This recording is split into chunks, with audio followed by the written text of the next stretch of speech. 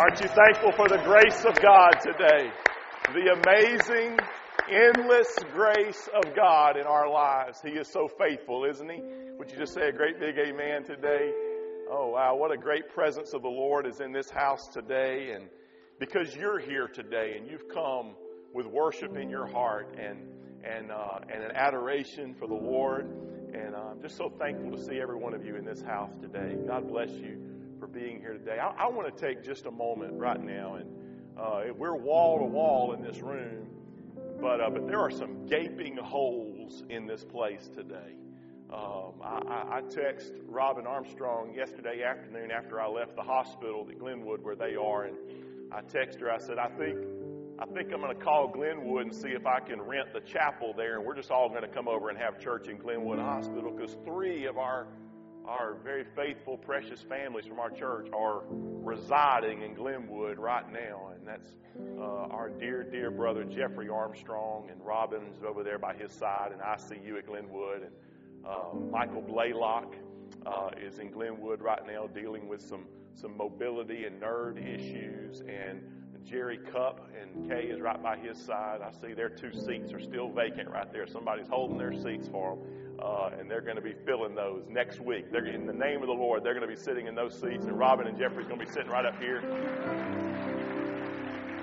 And I want us just as a church family, because Ellen said it a while ago and she said it perfectly. If we're not anything here at this church, we are family. We are family here. And I want us to carry some of our family to the Lord today. And I look back here, I see Paul Hutto sitting here, and Keisha's not sitting there beside him because she is caring for her mother right next door at their home that's dealing with cancer and what looks to be some final stages with hospice care and giving her 24-hour care. I just want to ask the Lord to touch Carol today and undergird Keisha with strength and power and infuse that into her life and with this Hutto family. Could we together as a family, in your own way, maybe it's a whisper, maybe it's just a bowed head. For some, you may pray out loud, but in your own way as a church family, let's just join together and let's lift up our family together today. Father, we thank you for your faithfulness, God. And we thank you, Lord God, that you, Lord, are the great physician.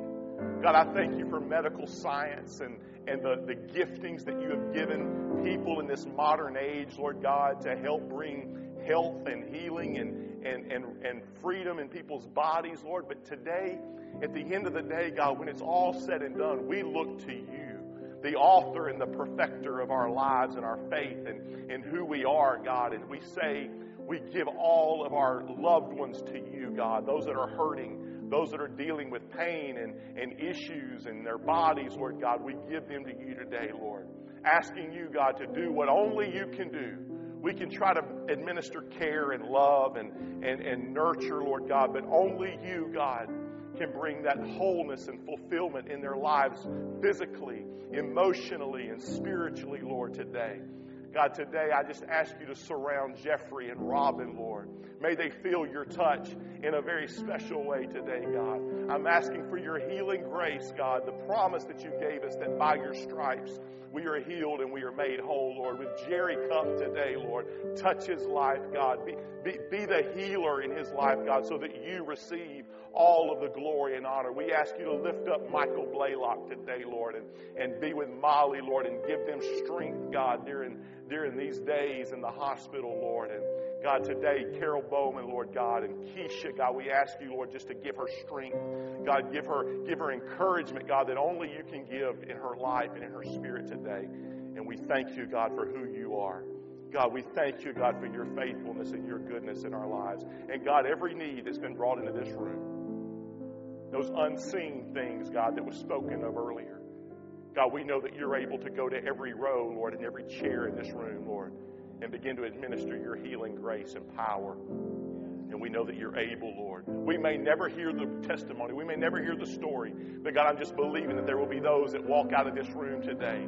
They'll walk and get into their car today, and they won't be the same as when they walked in, Lord God. But you will have done something. Not what a preacher could do, not what any song could ever do, God, but only what you, by your infinite power, is able to do in our lives today, and we thank you for it today. We give you praise and glory and honor for it all in Jesus' name. Would you say together, praise the Lord, praise the Lord. Praise the Lord. I'm believing for a good report today. I'm just believing for some good reports to begin to flood our way today. Are you standing in faith with me today and believing that?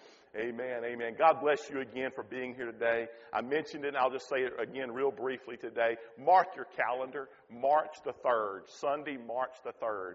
We want you, or at least a representative from your family, to be here on that evening. We'll be giving you a time between now and then, probably 5 or 6 in the afternoon. We're not going to take a ton of your time, but we want you to know about some exciting things that's going to be happening very soon, where we're expanding here at the church and making more room certainly for our worship services, but even for other areas, our children and fellowship space and just all kinds of great things that's going to be happening here. We want you to know about it ahead of time, and we're looking forward to that. So March the 3rd, don't forget about that. Let me just begin today with a statement. It's kind of a lengthy statement. And I'm just going to start with the 2% today. If any of you know what I mean when I say 2%, it's that the 2% is what we're going to remember 24 hours from now. I hope anyway. But this one statement, it's a little lengthy. You might want to, if you don't mind, maybe type it in your phone or in your notes, or use that archaic thing like paper and pen that we used to use years ago, and write this down. I have no right to be disappointed about the fruit that was not produced from the seed that I did not sow. Can I say it one more time? I have no right to be disappointed about the fruit that was not produced from the seed I did not sow. In this room, there's several farmers. There's a lot of gardeners in this room. And so I believe most of us in this room today, we understand this principle. We know if you've ever tried to grow anything, you know this quote very well. Whether you've actually quoted that exact quote or not, you know this. We oftentimes, rightly so, we will set our expectations on our dreams. The things that have been birthed in our hearts and the things that we're believing for and hoping for. We set our expectations on those things. And many times we're doing right and we are looking toward those things. But without the doing to make our dreams come to pass, can I just tell you that disappointment is inevitable? Disappointment is going to happen. So for a few minutes today, I just want to talk to us about dealing with disappointment. Dealing with disappointment in our lives. You know what the disappointment is in your life. I know what it is in my life. Maybe that we're dealing with right now or have. Maybe that thing that nobody else knows about, not even your spouse knows about. That one thing that you can't really talk about to anyone, even your closest circle. There's a parable that Jesus used, and it's an illustration that really has all kinds of different applications in it. But I want to use today this parable today to talk about some of the disappointments that we have in our lives that are a result of unwatered dreams in our lives. Jesus comes on the scene and he's teaching and he's preaching on hillsides and he's healing and he's blessing folks and he's feeding mass numbers of people. And yet he's very disappointed in what he has found in the religious community, the church of his day, this temple system that he's familiar with. He's become very disappointed. Where he was expecting to see mercy, people were getting trampled upon. Where he was expecting to see concern for the downcast and the poor, they were only being used as stepping stones for the religious elite. So the doors that Jesus came to swing wide open have now been barred shut by rules and regulations and traditions. In a sense, he's using this parable to illustrate his own disappointment with the system that was supposed to be a life-giving system, a system that was supposed to produce life for people in his day. And so he begins to break it down to the crowd in a parable. And in Luke 13, verse 6, it says, he also spoke this parable. A certain man had a fig tree planted in his vineyard, and he came seeking fruit on it and found none. Then he said to the keeper of his vineyard, look, for 3 years I have come seeking fruit on this fig tree and find none. Cut it down. Cut it down. Why does it use up the ground? Why is it wasting this space? Cut it down. It's not producing anything. But he answered him, the keeper of the vineyard answered him and said, Sir, let it alone this year also, until I dig around it and fertilize it. And if it bears fruit, well. But if not, after that, you can cut it down. There's a million different ways to interpret this text, but I'd like to begin with just the most obvious application for our lives. Let me just say it this way. It's got to grow or it's got to go.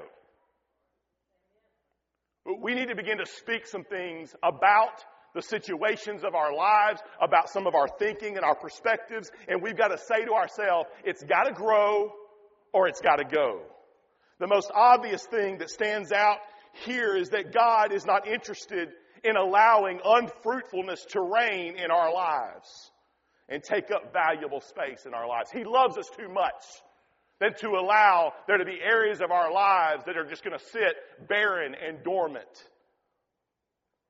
Starting from there, I want to back up to the top where we began reading in verse 6, where it says, a certain man had a fig tree planted in his vineyard. Can I just say this? I cannot produce what God didn't plant. I can't produce what God didn't plant. It said that the man planted a fig tree in his vineyard, and he came looking for figs because he planted a fig tree. Because that's what you look for on a fig tree. It's figs.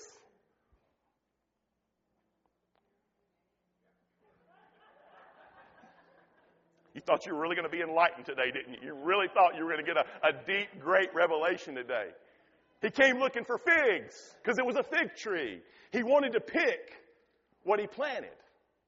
God never picks what he did not plant. And a lot of the times when we're disappointed and we're frustrated in our lives, it's because we're trying to produce apples when God planted figs. We're trying to produce something that God didn't plant in our lives. And so now we find ourselves exhausted and weary and we're discouraged and we're heavy-hearted and we're feeling like a failure because we're trying to grow oranges and we're not in Florida. We're in Winsboro, Louisiana. What I love about God is this. People will try to pick you apart. They'll try to pick apart everything about our lives, and they don't understand the real purpose of our lives and why we are here, why God put us here. God will never do that. Anytime he picks something, you can bet that he's the one who planted it in our lives. So for all of the mothers in this room today who are feeling frustrated about raising children in today's world, I want all of you to understand today that God picked you to raise your child in this day. It is an honor. God planted that child in your house because he knew that you could handle the challenges that would come with that. God picked you. He wouldn't have put that child in your house if he didn't pick you to raise that child. We have so many families in our church. We are one of those families who are now find ourselves raising children with special needs in their lives. And so many people will look at people raising children with special needs and say, oh, that's so sad and how pitiful, and look at what they're having to go through and look at what they're having to deal with. I want to tell you today, it is an honor. Are there challenges? Absolutely. Or has life had to be adjusted in certain ways? And there's things that we have to, are there fears that creep into your mind and worrying about the future? Absolutely. But at the end of the day, I say, God, thank you that you entrusted me. You picked us to raise this special child. Thank you. But people will try to pick apart things about our lives that are not the real purpose of our lives and future. And so much of our fear and our anxiety, it comes from trying to meet that unstated and imaginary expectations of people who don't even know what's in us. They don't know what's planted in us. So a good question for all of us to answer today is this, have we been so busy trying to meet their expectations that we've neglected God's? Have we been so busy trying to meet everybody else's expectations in our lives that we forgot and we neglected the one who planted purpose in our lives, the ultimate one who has the ultimate plan and purpose for our lives? And now we find our growth stunted because we're trying to produce something that wasn't planted in us. Trying to be somebody we're not. Trying to excel in something that we're not even called to. Have you ever been around someone who is trying to become something that God didn't begot? You ever seen that? It's really exhausting. It's awkward. It's even you get embarrassed for them because they're saying stuff they don't even know what they're talking about because they're just trying to portray to you and me. They're trying to become something that God never planted in there. So it's going to be awkward and it's going to be weird and it's going to sound dumb. They're trying to have something on the branches that's not in the genetic code of the seed. And we can't do that. And we'll never be able to produce what we could have produced because we're too busy trying to produce what we'll never produce. If you didn't catch that, let me say it one more time, then try to say it 5 times real fast. We'll never be able to produce what we could have produced because we're too busy trying to produce what we'll never produce. So I guess the simplest way to say this is, do you. Do you. Look at your neighbor and say, do you. I got to tell you, to kind of make this a little personal today, I'm so thankful for what God has done over the course of the last almost 17 years in our church. Planted in May of 2002. And God, we've seen growth and we've seen God do some tremendous things, seen and unseen. And what this church, the life-giving force that this church has been to our community, and seeing the powerful things that have happened in people's lives, and all of the wonderful things that have gone on. And I tell you, it began with a dream. It began with a vision in my heart first, and then it began to spread into others. And it's not about Kevin Bates. It's not about me or what I do, but that is kind of where this particular ministry was birthed, was in my heart. And so I'm not saying that to be boastful anyway. I'm just telling you, I'm kind of going to lay my heart out for a second and tell you that I'm thankful that God picked me for this particular mission. I'm thankful that this is what He planted in Kevin Bates.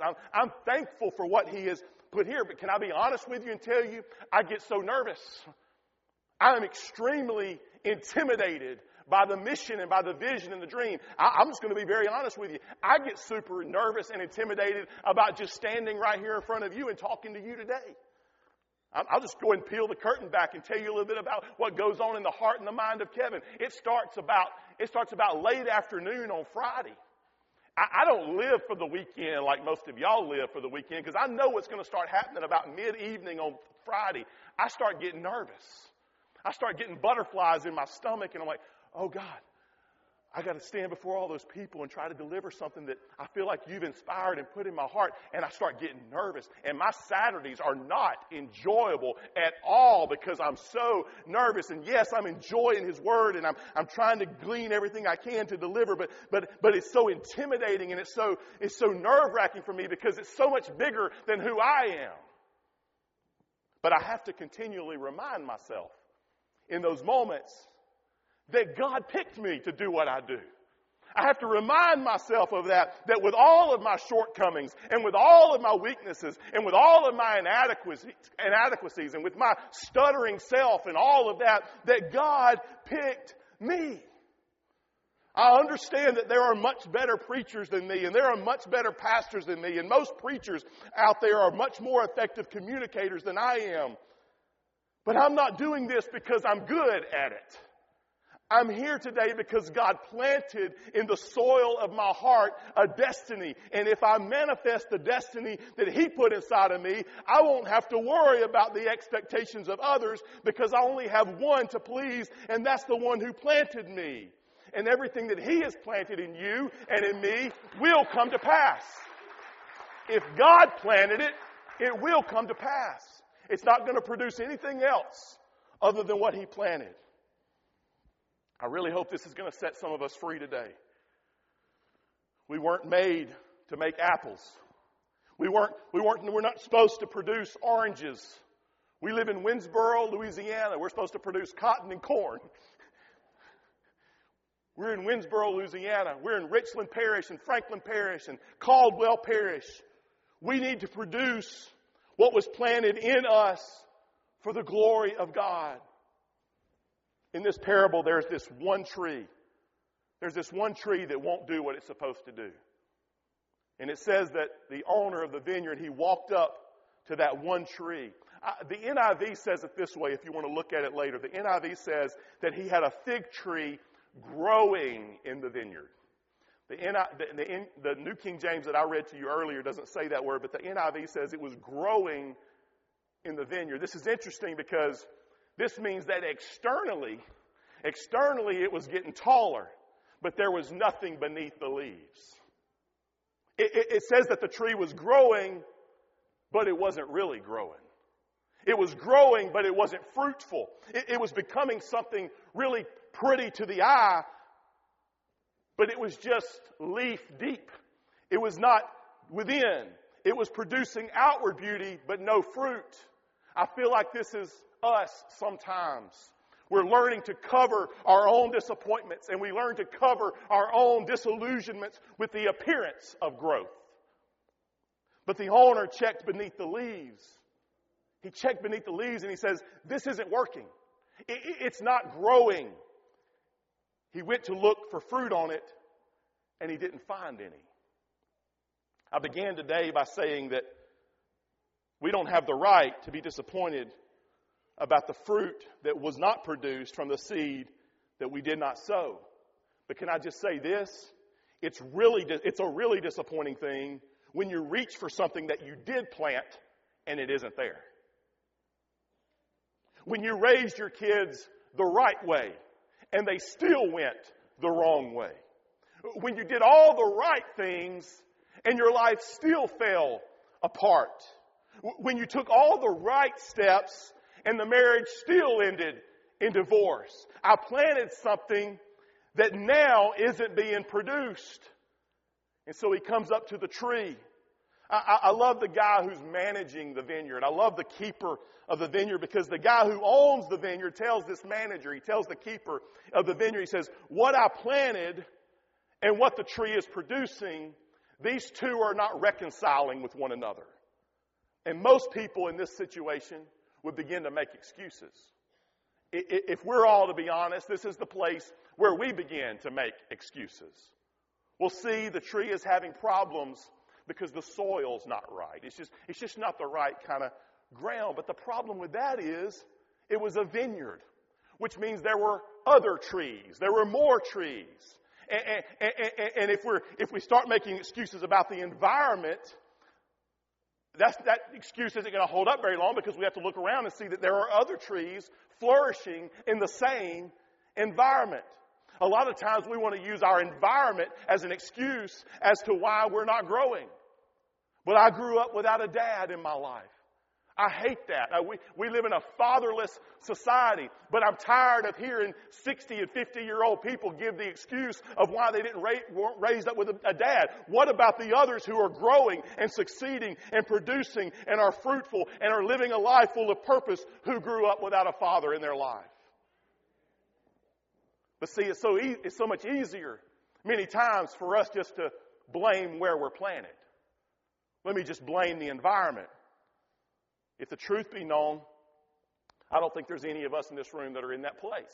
I don't think there's anybody here today that's doing that. But if you are, I want to remind you that somebody not very far from where you're sitting and where I'm standing right now, there is somebody who has less than we have and is doing much more with it. If we're at that place where we're blaming our environment and we're trying to blame everything else, we're playing the victim and we're staying the victim. There's somebody maybe sitting on the row with you right now. If that's you, there's somebody sitting on the row with you right now who has less money than you do and has more joy than you do.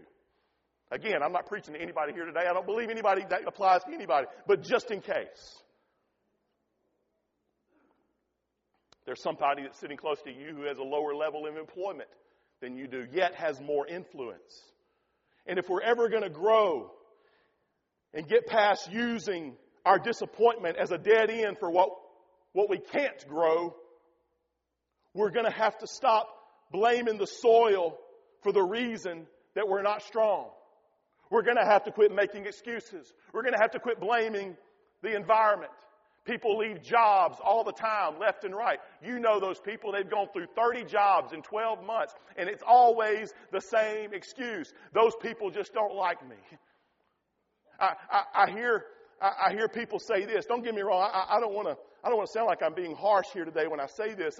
I realize that in the world that we live in today, and in the church, the American kind of Bible Belt church culture that we live in today, I realize that there are places where people have taken over God's work, and they've kind of taken control of things, and in those kind of environments, the Spirit just dies, okay? It's not because they sing out of hymn books. It's not because they're traditional. That's not why the Spirit died. The Spirit dies because man tried to take over God's stuff. I realize that. I also realize that there are some church environments that has just gotten toxic. And there is no way that you can remain in that situation. It's more of a detriment to your spiritual life than it is a growth and an enhancement in your spiritual life. I realize that. But here's something I hear a lot from folks. I hear this a lot. I had to leave that church because I just wasn't growing there. The preacher was fine, and the music was fine, and the people were fine. Everybody was nice. I just wasn't growing there. Maybe it wasn't the quality of the soil that kept us from growing.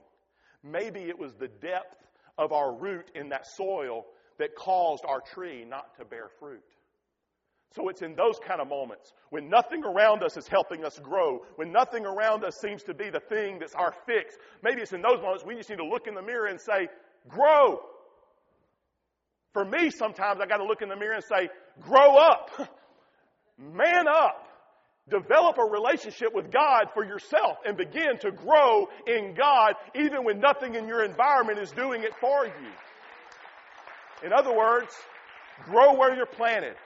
Grow where you're planted. Most of the times, we don't need a new environment. We don't need different soil. We just need a new approach where we start taking what's been given to us and what's been invested in us and get down deep into the soil where we're already planted. Grow where we are planted. The manager or the keeper of the vineyard said to the owner, "Sir, I'm not going to make excuses about this. You're absolutely right. This tree had the opportunity to grow, and it did not. I'm not making excuses." But listen to what he says in verse 8. He said, I need to dig around it. I need to dig around it. Here's an important thing for all of us to realize today. We all have that thing that isn't being produced in our lives. We have that area of our life where we're not seeing the fruit. We have that place in our lives where we're not seeing any progress. We thought that we would by now. We really thought that we would be advanced at this point. But there's no fruit. There's no progress. There's that addiction that we've never been able to really overcome. There's that one area where we it seemed like we got over it for a few weeks, but then we're right back to it again, and it's back and forth. We all have our stuff. We all have our things. But as long as we're looking at the level of the leaves, we're never going to solve the problem where it starts. Hear this. This isn't mine. I stole it because it's too good to be mine. The place where it shows is not the place where it grows. The place where it shows is not the place where it grows. The Pharisees and the Sadducees, they were experts at arranging the leaves of the religious system. Everything looked wonderful. The tassels on their robes were perfectly kept. The words from their mouth were so eloquent. But Jesus said, there's a root problem. There's a root issue. You're looking at the stuff on the outside. You're looking at where it shows. But I'm wanting to go where it grows. And that's why here at Life Church, that's why we're not talking about behavior modification a lot around here. We're not saying get right or get left and you got to do all this stuff and don't do no more of this stuff and don't use improper English anymore. Whatever. I don't. But don't use double negatives. I hear Miss Etzel coming back from the grave right now and hitting me over the head with that. But here we're We want to preach to the heart and not the behavior. We want to speak to the belief and not just the behavior, because every behavior is driven by a belief. And to really understand why life isn't fruitful, I'll have to dig around a little bit this year, the gardener said, the keeper said. Because for the last 32 years, I've been blaming the soil, but not been willing to get my hands dirty and to dig around it and find out what's the root problem. What's the real root of this? This is where I have to start asking myself the hard questions. Why am I so angry with my kids all the time? Is it because of their behavior? Or is it because I'm embarrassed of how they're making me look? Why am I really so frustrated with my spouse all the time?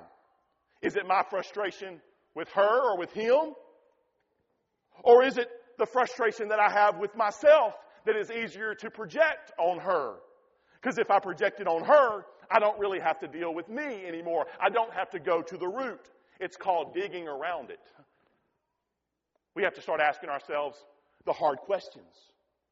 But can I just tell you that a life-giving, a good word from God, a living word from God, a time in His presence in worship, that's why we do what we do. We may have gone through our week and really not meaning to, not purposely, but we just got so busy with life. That's the reason why we assembled together today. That's why we sang the songs that we sang. That's why there's a word being preached today. It's to remind us. It's to bring us back to that place because a word from God and a moment in His presence in worship will begin to excavate the things in our lives that have been buried, that have kept our tree barren and kept us from bearing fruit.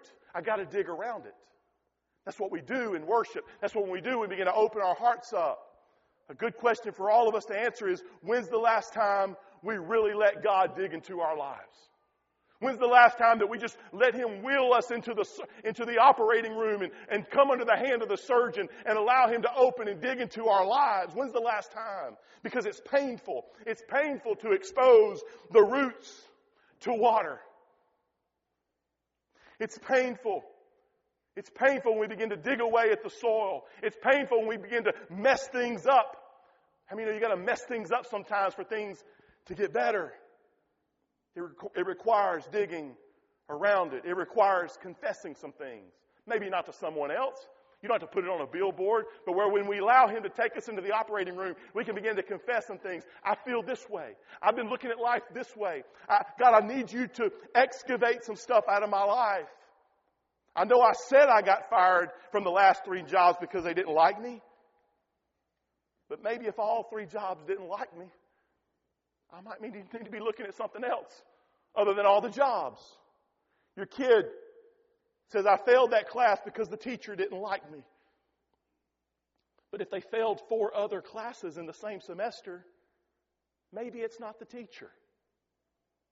Maybe it's not the soil. Because all the other trees are growing. Everybody didn't fail. And other people have been working on in those same companies and on those same jobs for the last 20 years. It might be me. It might be me. It might not be everybody else. When I was going through that really tough time and nobody reached out to me and nobody called me, can I just say it might be me? It might be me. It might be me that never picked up the phone and called someone else and reached out to others whenever they were going through something. It might be me.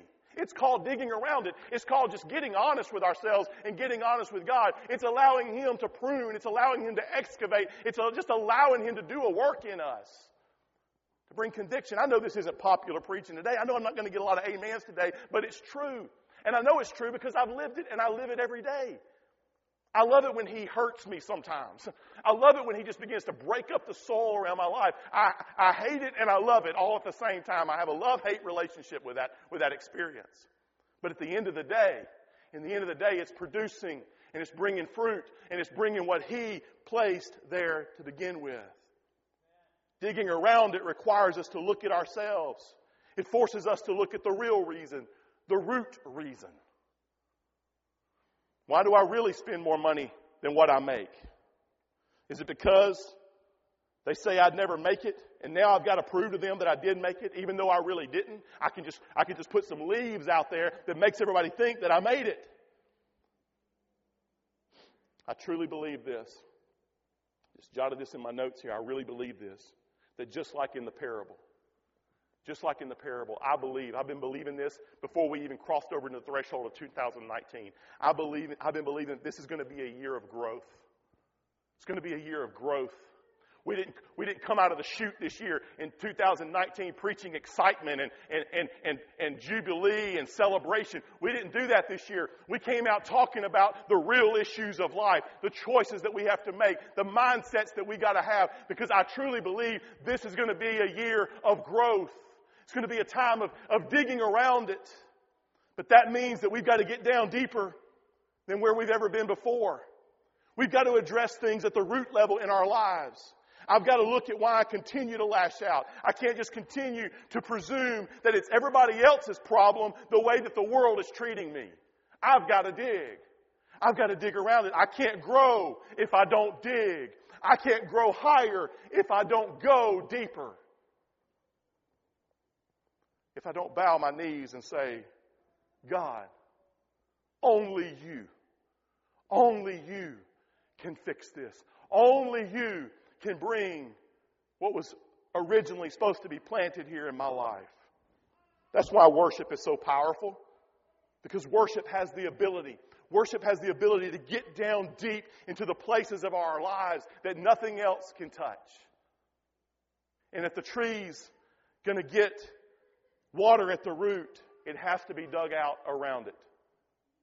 So when we begin to worship God, when we begin to sing songs like I am a child of God, even when we feel like we're a slave to fear, even in those moments, when we begin to proclaim and declare I am a child of God, it begins to create exposure for our roots to get water from the Word of God, living water. And when the Word hits those roots, it starts to grow. And all of a sudden, your life starts to be filled with real life and real purpose, because we expose ourselves in the presence of God. Every time we enter into worship, God can dig a little bit more. And every time we ingest God's Word and we meditate on that Word, not just on Sunday mornings, but on Monday and Tuesday and Wednesday and Thursday, Friday and Saturday, every time we do it, God can dig just a little bit more. Every time we position ourselves to allow Him to dig just a little bit more, God will release a Word. He'll bring living water into those barren places and expose what's been wrong all these years. So the keeper of the vineyard said this. He said, let me dig it. Can you dig it? Let me dig at it a little bit. Let me do the hard work before you cut it down. Don't you think it's so interesting? I wish I had more of the mindset of this keeper of the vineyard than what I do. Because don't you think it's very interesting how that we give up on others so easily when God has been so patient with us? Isn't it amazing how I can just lose my top because you cut me off in traffic or got my front parking space or whatever? And yet, if I would just take one glimpse at Calvary, what has He done for me? He said this. He says, the keeper of the vineyard, the manager, he said, let's give it another year. Let's give it another year. He said, I'm going to do two things. There's two things I'm going to do. It's found in verse 8. He said, I'll dig it and I'll fertilize it. I will dig it and I will fertilize it. And I'm going to tell you what I wanted to do at this point in the sermon. What I wanted to do was get some true blue, real, none of that synthetic stuff, real organic fertilizer. And I wanted to put it in the return ducts, the return air, and have it shooting out of the ducts at just the right moment. I wish there was a way to do that. If you go to Disney, some of some of the shows and rides, it's all interactive. I mean, they literally create smells and all kinds of things that happen, and so you really feel like you're there. At this moment, I wanted us to really experience what it feels like to be right up in the middle of a bunch of fertilizer. You ever felt like you were up in the middle of a bunch of fertilizer? You feel like you're there right now? Can I just get a little more gross, if you don't mind? I mean, the King James, I read from the New King James, but the King James Version, if you go into your Bible app or whatever, or you have a King James, read the same verse. He says, I want to dig at it, and I'm going to dung it. I'm going to dig it, and I'm going to dung it. See, everybody wants the fruit, but nobody wants the fertilizer. Okay, everybody wants the fruit, but we don't like the stinky stuff, do we? I want to develop, but I don't want to dig. What's God going to do if I ask Him to grow my life? I'll tell you what He's going to do. He's going to dig it, and He's going to fertilize it. That means there's going to be some stuff that He's going to have to allow to be shoveled on my life that I didn't order up. It wasn't part of my plan. It wasn't what I set in motion for my life. You know how God deals with disappointment in our lives?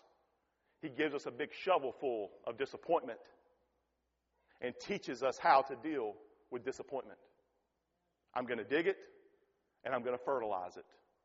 It's a process in our lives.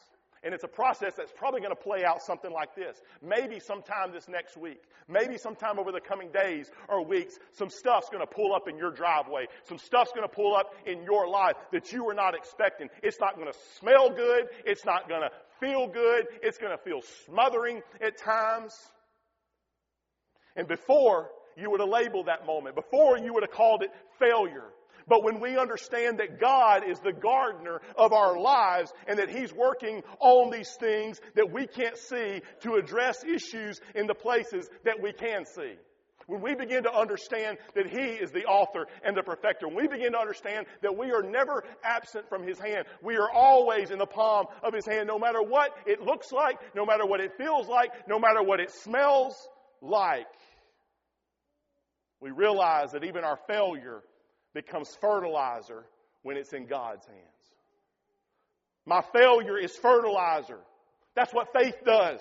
Faith doesn't keep failure from coming. It just turns our failure into fertilizer. That's what it does. It's not failure. It's just fertilizer. Has life dumped on you lately? Has life dropped something off on you that's smothering you? Have you felt buried by some things that came your way? I want to remind all of us today that the very thing that was meant to bury you was the very thing that God is going to use to bring you to a new place and produce new fruit in your life. Because everything in His presence has changed into something that can grow me, something that can change me, something that can sanctify me, something that can make me whole. And it teaches me how to trust, and it teaches me how to wait upon Him, and it fortifies me, and it builds my character. And now I have hope that will not disappoint. So thank you, devil. Thank you, disappointment. Thank you, rejection, for this shovel full of bad news that I got in my life. It's nothing but fertilizer to make my faith in God grow. I'm going to praise Him that much more now. Bring it on, Satan. Not today, Satan. Get your t-shirt out. I'm going to grow. I'm growing. When I'm hurting, I'm growing. When I'm confused, I'm growing. When I'm uncertain about the future, I'm growing. When I'm persecuted, Jesus said it this way. He says, get happy when they talk all about you and say all kinds of bad stuff about you. That means you're in good company, because they're doing it to me too. The only way the church could grow was through persecution. And the only way my life can grow is to go through some things that should have killed me, but instead they made me stronger at the root. At the moment, I wasn't seeing, my limbs weren't hanging down with all the fruit, but I was getting stronger where you couldn't see it. My roots are getting stronger. I'm like a tree Planted by the streams of water, I yield fruit in its season. My leaf does not wither. Whatever I do, it will prosper because I'm planted in the place and I'm fortified in the right soil, and my faith knows how to take fertilizer and produce fruit. I'm closing. It's a real closing, I promise. Not trying to fool you or pick with you today. I'm really closing. The owner of the vineyard said this. He said, cut it down. Cut it down. The keeper of the vineyard, the manager, he stood on the other side of the tree and said, let it live. Cut it down. Let it live. Cut it down. Let it live. Justice says, cut it down. It's messed it all up. Cut it down. It's not doing what it's supposed to do. Cut it down. That's what justice says. That's what justice does. You just go sit in any courtroom. Unless you have a really, really merciful judge, in most cases, justice says you did the crime, you do the time. Cut it down. But mercy stood up and said, let it live. Justice said, cut it down. But mercy said, let it live. Could it be that we're seeing in this passage, in this parable that Jesus is showing, could it be that this is a picture of the mercy of God in our lives? Grace said, give it another chance. Where justice would have cut it down, grace said, let it grow. Let it live. This makes me think about another tree. It was a cursed tree. The cursed tree where they hung Jesus. And he hung on that tree. And he became the spotless lamb. He became the perfect sacrifice. And he died. He gave his life. He shed his blood. And he did it for you. And he did it for me. And the manager of the vineyard said, give me one more year. Give me one more year. Give me one more chance. Give me one more shot. Jesus came to extend to you and me the grace of God that we did not deserve, but that he so freely gave. Because where justice should have cut us down, mercy let us live. Where justice should have cut us down, mercy let us live. I want to let every person under the sound of my voice today in this room know that you are not a disappointment to God. I don't care where you've been. I don't care what you've done. I don't care how fruitless your tree looks. I don't care how much growth has been stunted in your life. You are not a disappointment to God. He foresaw and he foreknew every failure and he accounted for it. He knew some things about our lives that we are just now figuring out. And he said, even those things that you want to hide are the very things that I'm willing to dig around so that you can grow to become everything I saw in my mind concerning you before you were ever even born. We have within us the incorruptible seed of the Word of God. It's within every one of us. And nothing that life can throw on it can keep it from growing. Nothing that your ex-spouse can throw on it can keep it from growing. Nothing that an absentee parent or an abusive spouse threw on it can keep it from growing. Nothing that any failure in our past threw on it can keep it from growing. Because we are grounded in grace. And grace stepped down from heaven and dug around the root system of our heart and our life. This is what grace did. Grace rolled up his sleeves and said, let me go to work on this. Let me do what only I can do. I know they've been trying to grow on their own efforts. I know they've been trying to grow in their own strength and in their own will. But this is a job for grace. And this is a job for mercy. Only grace can dig out all those issues, all those fears, all those insecurities. Only grace. Only grace. Would you stand with me today across this room? I want to declare a couple things before we leave today. I want to proclaim some things over all of our lives today before we go. And I declare that the next time we see each other, we're not going to look the same. I declare that the next time I see you, you won't look the same. The next time that we see each other, our limbs are going to be a little bit heavier with fruit. I declare that today. I believe that today. I just want to prophesy that today over every one of our lives. That the next time, if I bump into you at Walmart tomorrow, our limbs are going to be just a little bit heavier, carrying the fruit. In this season, in this time, in this moment, we're allowing God to begin to dig around us and pour the fertilizer in our lives. It wasn't meant to destroy us. It was meant to develop us. It's time to grow. It's time to grow. It's time to grow. It's time to man up. It's time to stop blaming the soil. It's time to stop blaming the past. It's time to stop blaming myself. It is time to get past my failure. It's time to quit listening to the voices of everybody else. It's time to surrender to the great surgeon and say, come, dig around my life. Come, pour into my life. Develop me. I want to grow. It's time to grow. In Jesus' name. Let's sing together today. Well, I'm no longer a slave to fear. Thank you, Jesus. Yes, Lord. For I am a child of God. Oh, I'm no longer a slave to fear. Oh, I am a child of God. I'm no longer. Oh, I'm no longer a slave to fear. For I am a child of God. Oh, I'm no longer a slave to fear. Oh, I am a child of God.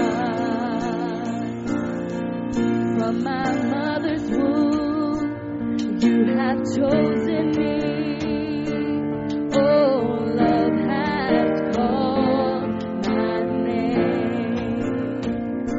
And I've been born again into your family. Your blood flows through my veins. And I'm no longer a slave to fear. Oh, for I am a child of God. Oh, I'm no longer a slave to fear. For I am a child of God.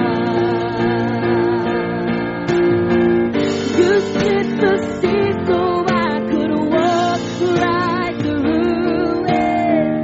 My fears are drowned in perfect love.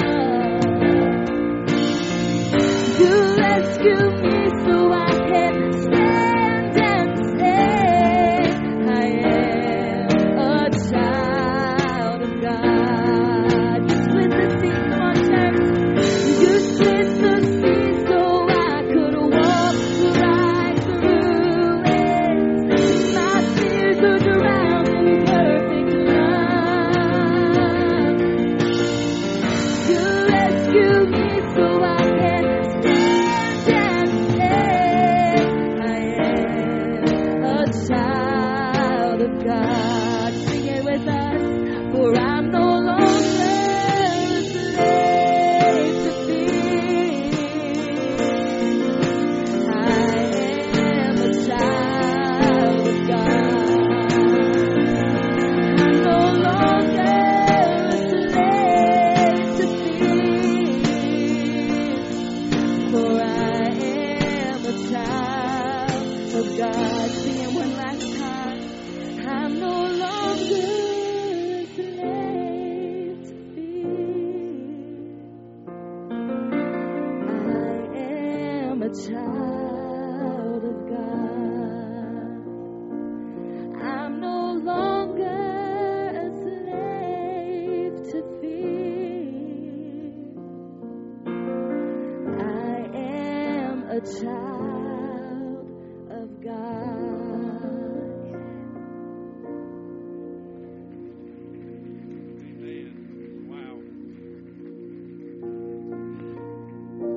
Child of God, go home knowing that you're not going home alone. But what we have heard here today will remind us over these next several days that He is with us. And not only is He with us, He is for us. As we go today, O Lord, go with us. Thank you for this wonderful, wonderful day. Filled with hope, filled with anticipation, filled with trusting and believing for our tomorrows. Bless every family, bless every household. As we go, we thank you in Jesus' name. Amen and amen.